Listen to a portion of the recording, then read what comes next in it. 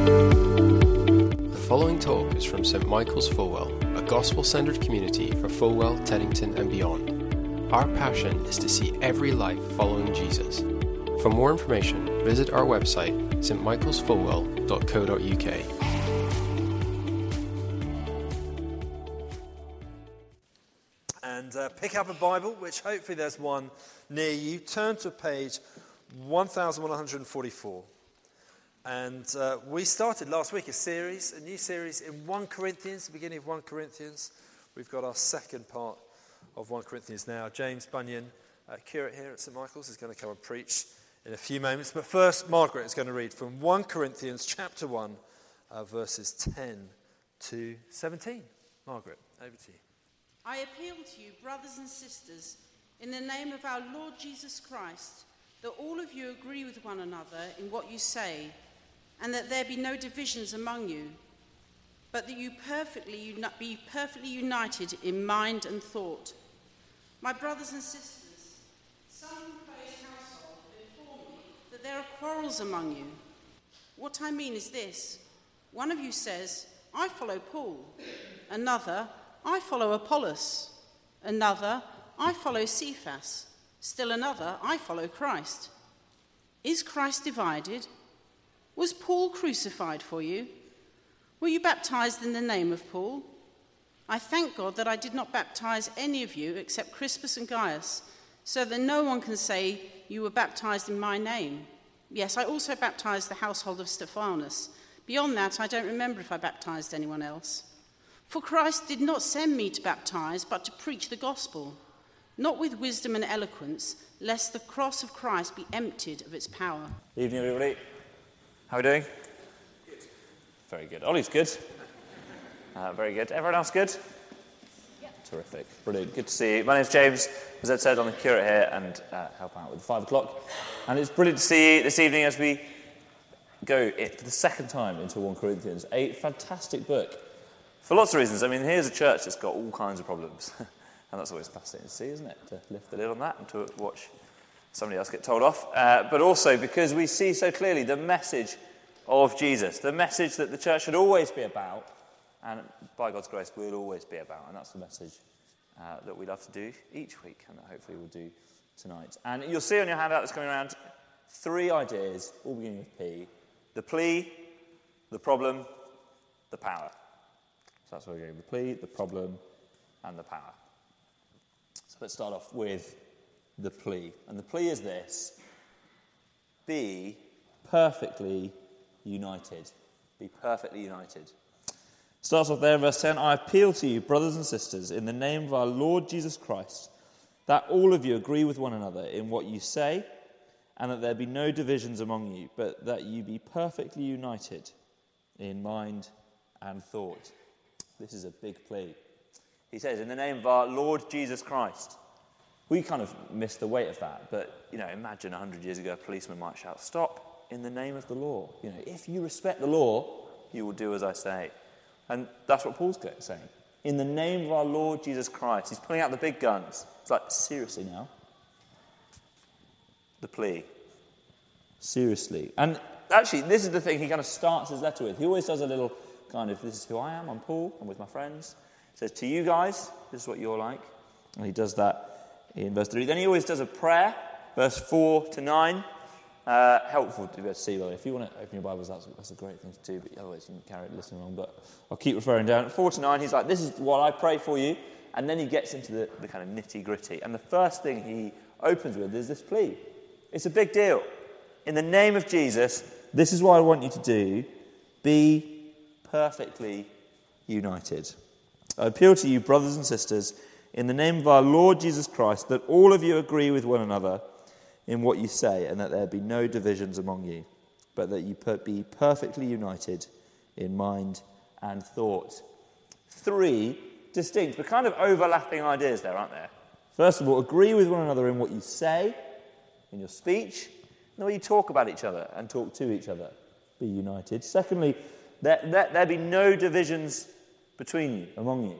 So in your relationships, no ruptures, you're getting together, you're getting along. And thirdly, you be perfectly united in mind and thought. So both in what you guys are kind of really holding first and foremost in your minds, but also, I guess, in the way that you think about each other. Be united. You're not going home and slagging each other off when you get home. You're not kind of all about different things, but no, these three things he pleads to be united. And it's worth saying that his plea is not that they be all the same, but of the same mind. Because that would basically be impossible. Corinth was a really kind of cosmopolitan, multicultural place. It was a port town in Greece, lots of money, trade, commerce, whistling through there, lots of people whistling through there. And so in a church, you're like to have all kinds of different people. Rich, poor, and slave. Sophisticated Africans, maybe some Roman military guys, maybe some kind of smelly Europeans from northern, kind of beyond the border, who've kind of come down to dwell in the Roman Empire. You've got people who are seriously educated, some really smart people, and some people who are not educated. People who kind of white-collar workers, blue-collar workers. In other words, you probably have a whole load of people who might be in the same city but probably have nothing to do with each other.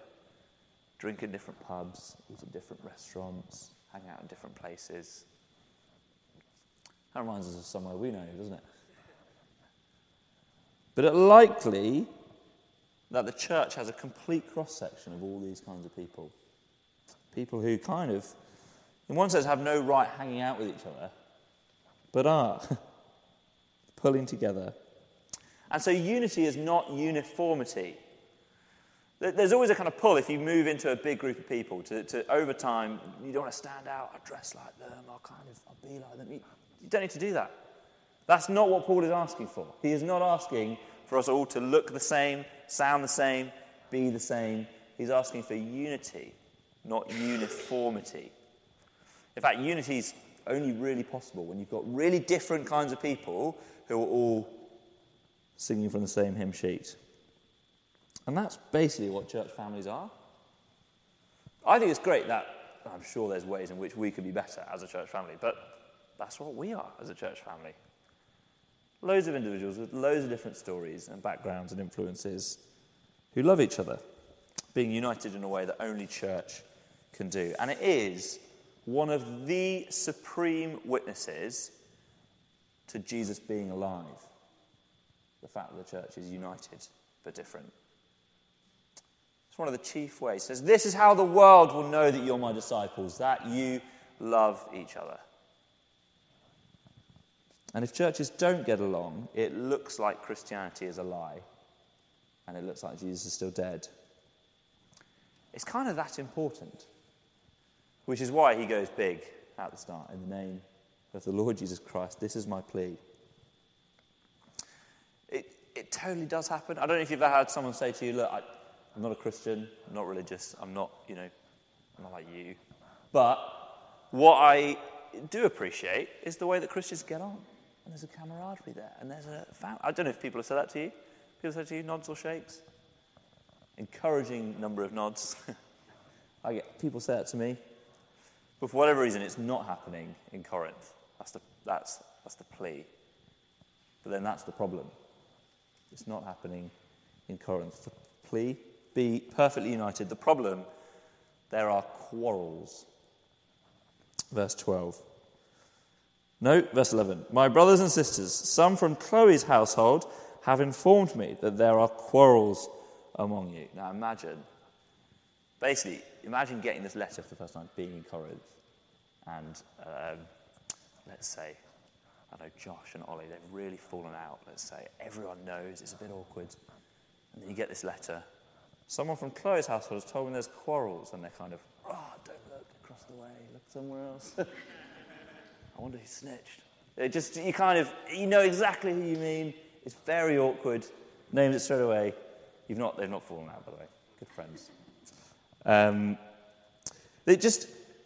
But it is a particular kind of quarrel. So they know exactly who we're talking about. This is a real situation. This is a live situation. But it's a special kind of falling out. So verse 12, what I mean is this. One of you says, I follow Paul. Another, I follow Apollos. Another, I follow Cephas. Still another, I follow Christ. We kind of love being fanboys or fangirls, don't we? Whoever it is, Swifties. I know we've got a few Swifties in the house. I'm a Swiftie. I'm not, but that's what people say. Kind of, I'm after, I'm all about this person. This person is so important to me. It's a big part of my identity. I'm Swiftie, yes. That's what people say. And I was trying to remember some others. Maybe other people can help me out. There was one back in the day. Do you remember Chris Pine, the actor? He kind of was around for a bit, and then he sort of... People who really, really fanboyed and fangirled after Chris Pine were called Pine Nuts. I didn't know that. I thought it was quite cool. Any others that people could... I was racking my brains. I can't think of any others. Any others that people know of? No. Well, here's one. Here's one in here, and this is a bad one. This is a bad one because... So it's, by the way, morally, you're allowed to be a Swiftie, you're allowed to be a Pine Nut, but you're not allowed to do what they're doing in Corinth, because what they're doing is they're kind of saying, I'm going to take my favourite Christian teacher, which is who these guys are. Paul. Apollos, mentioned in Acts, meant to be absolutely brilliant, knew his Old Testament fantastically, really eloquent, preached brilliantly, they say. Peter, one of Jesus' first disciples. Some even said, well, I follow Christ, which I think Paul is not kind of commending that. It's not like a kind of, like you and I might say, well, I'm a Christian. It's just a kind of, they're trying to one-up the other factions they've got going on in the church. Why go for Paul when you could go for Christ, is the kind of idea. And Paul's saying, no, that's not good. Now, why is that not good? Because there actually labels are helpful. So we've got on our church website, and you've seen, we say we are a family-friendly, lively, evangelical Church of England church. And you're like, okay, that's a helpful label actually then, because then I know when I come, well, you're evangelical, so there'll be bits about the Bible and stuff, and less likely to have kind of your robes and bits and bobs, although there might be. Anglican, okay, great. And more likely to be the robes, but yeah, it'd be interesting. I should just come and see on a Sunday. I don't know exactly. But you know from the thing, okay, Anglicans, they believe these kinds of things. Evangelical, they believe these, they've really put stock by God's word. It's just a helpful thing to say. That's not quite what's going on here. For 3 reasons, this is an actual problem. So I think labels are okay. But 3 reasons why this is bad. First of all, they're not using labels to describe. In fact, there's nothing about theology here. They're just kind of pitching up behind a particular person. But they're making it their primary identity. I am someone who follows Apollos. They're not necessarily saying, I'm a Christian and I love other Christians. They're saying, I'm someone who follows Apollos. And the way I guess that cashes out for us is it's good to say we're evangelical, for instance. But if we so often say that we're evangelical, that it's our primary identity over being a Christian, we've almost missed the point, frankly, of being evangelical. Second reason why that's a bit of a problem, and this one's a bit more straightforward, is that by saying it, they're deliberately trying to make divisions between people. Oh yeah, those people over in their church, they're kind of Paul people. Bless them. I'm an Apollos person. They're creating these kinds of divisions. That's what Paul means by quarrels. They're actually having arguments about which one is better, which one is worse. And the third reason why that's a problem is because all of these people, Paul, Apollos, Cephas, and Jesus as well, in the Bible, in the New Testament, we know that all 4 of them were friends, were colleagues, and considered themselves brothers in what they're doing. In other words, they definitely didn't want this kind of faction spreading around the church. They're like, no, we're all pulling together. That's not how it works. They would be gutted. Well, they are. I mean, Paul is gutted to say they're doing this. That's not how it works. In other words, he's saying, guys, how have you turned Christianity into a reason to kind of quarrel and cause divisions with other Christians? Why are you doing it? But we can be very good at it as humans, can't we? We're just very good at, I guess, falling out with others. And what's true in society at large, I mean, we don't need to convince anybody, that we're a polarised place, especially in the Western world at the moment, but across the world. What's true out there, if you like, can be true in here. We can bring it in with us. Not yet the finished article. And sometimes we can just fall out really easily. Or create distance, or just avoid people. My pastor used to tell my old one, I didn't leave because I had a quarrel, I just moved geographically, so we're still friends, but I thought I was prepping that, I realised I keep mentioning other churches I used to belong to. That's not not because I'm quarrelling, but he told this joke, which I didn't think was that funny, but made the point really well. So here we go. Let's see if you laugh. There's a man on a desert island. He's been there 10 years on his own. No one else is there. And one day he sees a ship in the distance. It's brilliant. Goes out, swims, clams up and down. So grateful to see other people. It's brilliant. And the captain goes, just looks out on the beach. There's 3 huts on the shoreline. It's okay, 3 huts that you've got. It's just you here? Yeah. So what are these 3 huts for? And he says, well, that one, that's where I sleep. And the next one, that's where I go to church. He says, right, what about the third one? His face fell. He said, that's where I used to go to church. Oh, okay, great. That's good. I've just always remembered that. That's apparently, and I would get asked this a lot by kind of, especially by Roman Catholics, who'd say, look, Protestants, there are about 27,000 Christian Protestant denominations. Why did you not get on? I did try to do some fact-checking on the internet on that stat earlier, and some say 35,000 and some say 44,000. So depending on which bit of the internet you look at, there are a lot, basically. No one's saying, there's like 10. And personally, maybe you've experienced, if you've been a Christian any length of time, or you've seen other Christians, just a kind of, we can be very easy at kind of creating our factions. Maybe you know that? We're like this kind of Christian, not like that kind of Christian. You don't want to go there.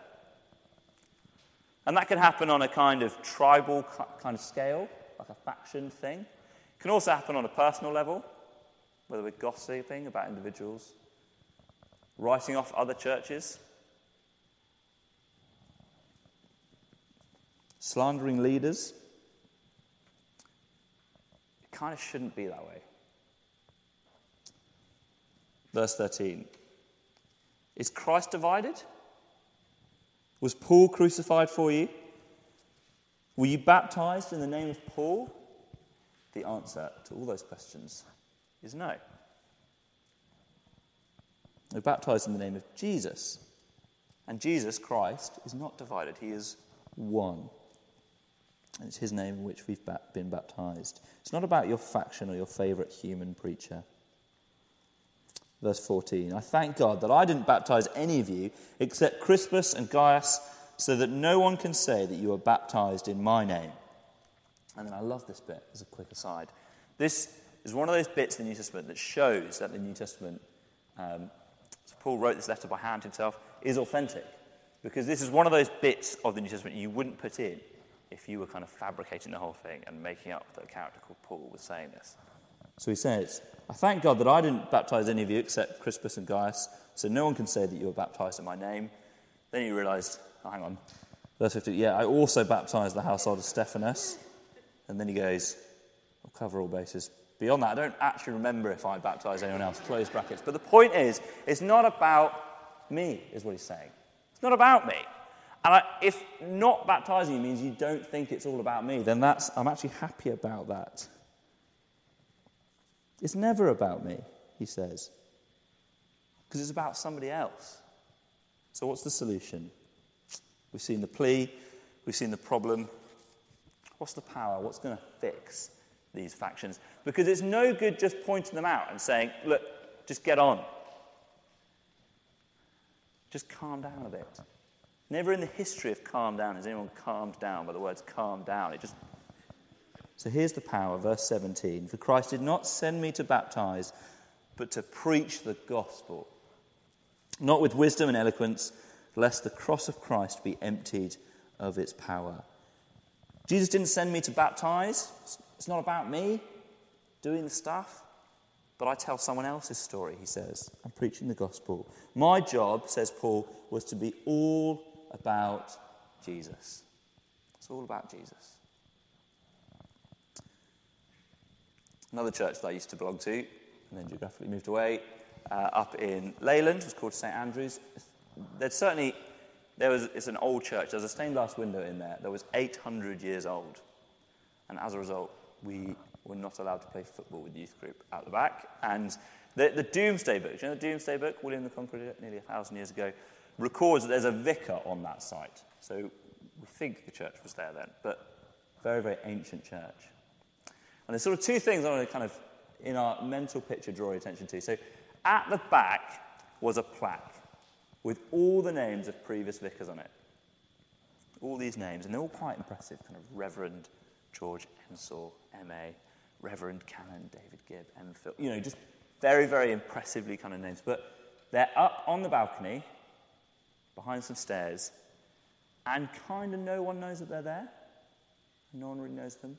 And then at the front, there's an enormous cross depicting the work of Jesus. And that's basically right. That no one really remembers the names at the back, but everyone remembers the names at the front. I think about us as St. Michael's Fulwell. If we have done our job properly at St. Michael's Fulwell and in commission in the Church of England, then in 100 years' time, most of us will be forgotten. But loads more people will know about Jesus. It's not about us. So what is it about? What has the power to prevent factions, to bring people together? What should all Christian teachers and all Christian people be about? Verse 17, preach the gospel.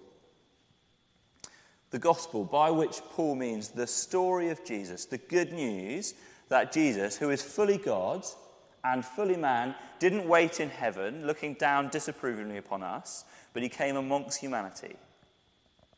He lived a perfect life. He taught brilliant things, and then he died on a cross, taking on all the sin of humanity, all the anger of God because of the sin, taking it on himself and destroying it utterly, and then rising from the dead, ascending into heaven, now drawing people to himself and giving to all those who believe in him eternal life and eternal joy. It's all about him. How can it not be? And the thing is, the gospel says several things about you and I. That's the story, the objective reality. But when we come to the gospel, we're kind of told several things that are true about us. First of all, that we are all miserable sinners. No offense. But you and I, we're not as bad as we could be. But basically everything we do is slightly bent towards selfishness, towards people-pleasing, but not towards God-honouring. And human beings, left to our own devices, we just get things wrong, and we sin, and we kind of descend, and that's all of us. But the second thing it says about us is you and I are incredibly loved. That Jesus, knowing that we're sinners, still died for us, took our sins away, showed us how worthwhile we are to him, not because we are good, but because he is good. And thirdly, here's another thing that the gospel says about you and I. Our futures are incredibly bright. This is as bad as it's going to be. Our futures are long and very happy. The gospel has some amazing things to say about you and I. And it has it to say, not just about you and I, but all other Christians who believe this gospel and know this gospel. This morning, Ed was giving a talk on our identity as Christians, and he quoted this guy. This is Tim Keller. And he said, for the Christian, the most important question when it comes to identity is not who am I, but whose am I?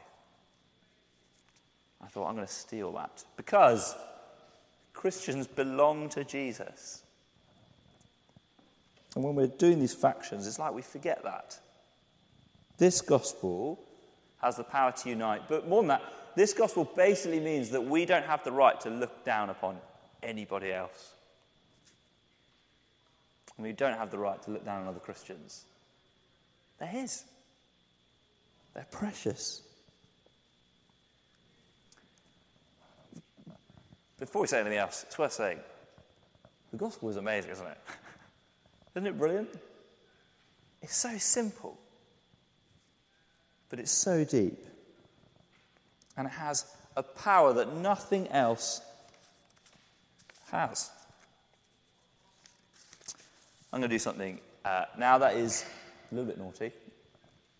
I'm going to read the first verse for next week's passage. Verse 18, for the message of the cross is foolishness to those who are perishing, but to us who are being saved, It is the power of God. This message, the message of the cross, there's only one, is unchanging, unalterable. It's God's masterpiece. We just pass it on. We don't mess with it. We keep it the same. Why? Because it has so much power to it that it can take people from death to life, from sin to righteousness, from misery to eternal joy, and it can bring us all together to know him. And this gospel alone, I think, has the power to do this. I think you don't see unity anywhere else in the world like you see it in the church, as in the big church, all those who believe in the gospel. And it's to be preached. As you say, verse 17, for Christ did not send me to baptize, but to preach the gospel in a way that is public for the world to hear. But there is something about when the gospel is kind of preached, if you like, that when it is publicly, regularly told, advice is shared, perspective is offered, but the gospel is preached. When that happens, the Bible says that God, by his power and in his Holy Spirit, he just gathers people together and he brings them spiritually around Jesus. It just happens. He brings people to Jesus. Now, I know what you're thinking. You're sitting there and you're thinking, what if the preacher is rubbish? What if they're just not very good at it? What if, they're getting it right, they're getting the details right, but they're just not that engaging? Because I guess that's a temptation for all of us, not least because I think that's what's behind what's going on with the Corinthians. The reason some of them like Paul, well, yeah, he was the OG, he came here, he started the church. But the next guys are like, yeah, look, Apollos, he's really cool. This is a guy called John Calvin. I really like John Calvin. The ears of the Corinthians were tickled with a silly fondness for high-sounding style. That's a funny image, isn't it? It's not about how clever the preacher is, or how engaging or witty. It's because the story of Jesus is the power of God, and it just works. This is Calvin again. Hence, the eloquence that is suited to the Spirit of God is of such a nature that it does not swell with empty show, or spend itself in empty sound, but is solid and efficacious, and has more of substance than elegance. If we want to, as a church, give something that this world really needs, that it can actually chew on, that it's actually going to last and make a difference in this world, then the thing we need to be about is preaching the gospel. Just preach the gospel. The plea, be perfectly united. The problem, quarrels. The power of God is the message of the cross. Now, we often like to say, what do we do about this? That's great to hear, in general, what happened back then. What about us? Well, I think in so many ways, Paul is writing to a church who is having lots of problems. And there's a way in which this part of the Bible, with the letters of the church, you can kind of translate them a bit more easily across to us today. I think it's the same. Know the plea, be perfectly united. Don't know whether we're tempted to steer clear of people we don't really like in church. Whether we're tempted to write off other gospel-believing, Jesus-loving churches because of things that just, at the end of the day, are our preference. About singing or architecture or other things. Hear the plea, be perfectly united. I think we also need to feel the problem. Paul is really distressed by this. We think, well, it's not really a problem if people are kind of. No, it is. We need to feel the problem. And thirdly, I think we need to know the power of God. By which I mean, belong to a church that preaches the gospel. Now, the reality is, we, by God's grace, we believe we're preaching the gospel as a church family, and we really want, as a staff, we'd love to be held to account to that. We must talk over and over about the story of Jesus. That must be what we're about. We're not the only one. Hallelujah. There's loads of churches in this country that are teaching the gospel, preaching the gospel, forming and gathering true Christians around your word. And there's a strong chance that Those of us who kind of belong to this part of the world, we may move for whatever reason. Maybe we're young, we're going to head off to university at some point. Maybe a job will take us to a different place. And, that is to be celebrated, really. People are quite mobile now, and that's a great thing. People kind of come here, move on. It'd be terrible if we'd do the faction thing. If we're like, no one leave, stay here forever. That's not what we're about. We're about head off. But when you do, go to a church that preaches the gospel. There's loads of other things you can look for in a church. But please, please, please, on the first Sunday you arrive in town, go to a church that will love you and welcome you by preaching to you the gospel of Jesus, because it's the one thing that we really, really need. As I finish, I won't say who, someone in my house has gotten into a bit of a habit. When I say something more than once, they say, "Dad, I know, you said that already." And maybe you kind of excited, come to church, different sermon, and you kind of think, he told us about Jesus, he told us about us being sinful, Jesus dying on the cross. You might think, I know, you've told us already. Well, yeah. And by God's grace, at St. Michael's, we always will. Why don't we pray? Father God, we give you great thanks and praise for Jesus, who has done so much for us. We thank you for 1 Corinthians, this very, very human letter, full of human problems, and we can so see this kind of thing, happening. This is a very human reaction to split into factions, to be a bit inward-looking, to not unite with other Christians. We thank you so much for the solution to so many of our problems, to our deepest needs, the fact that Jesus loves us. Help us to know not necessarily who we are, but whose we are. Amen.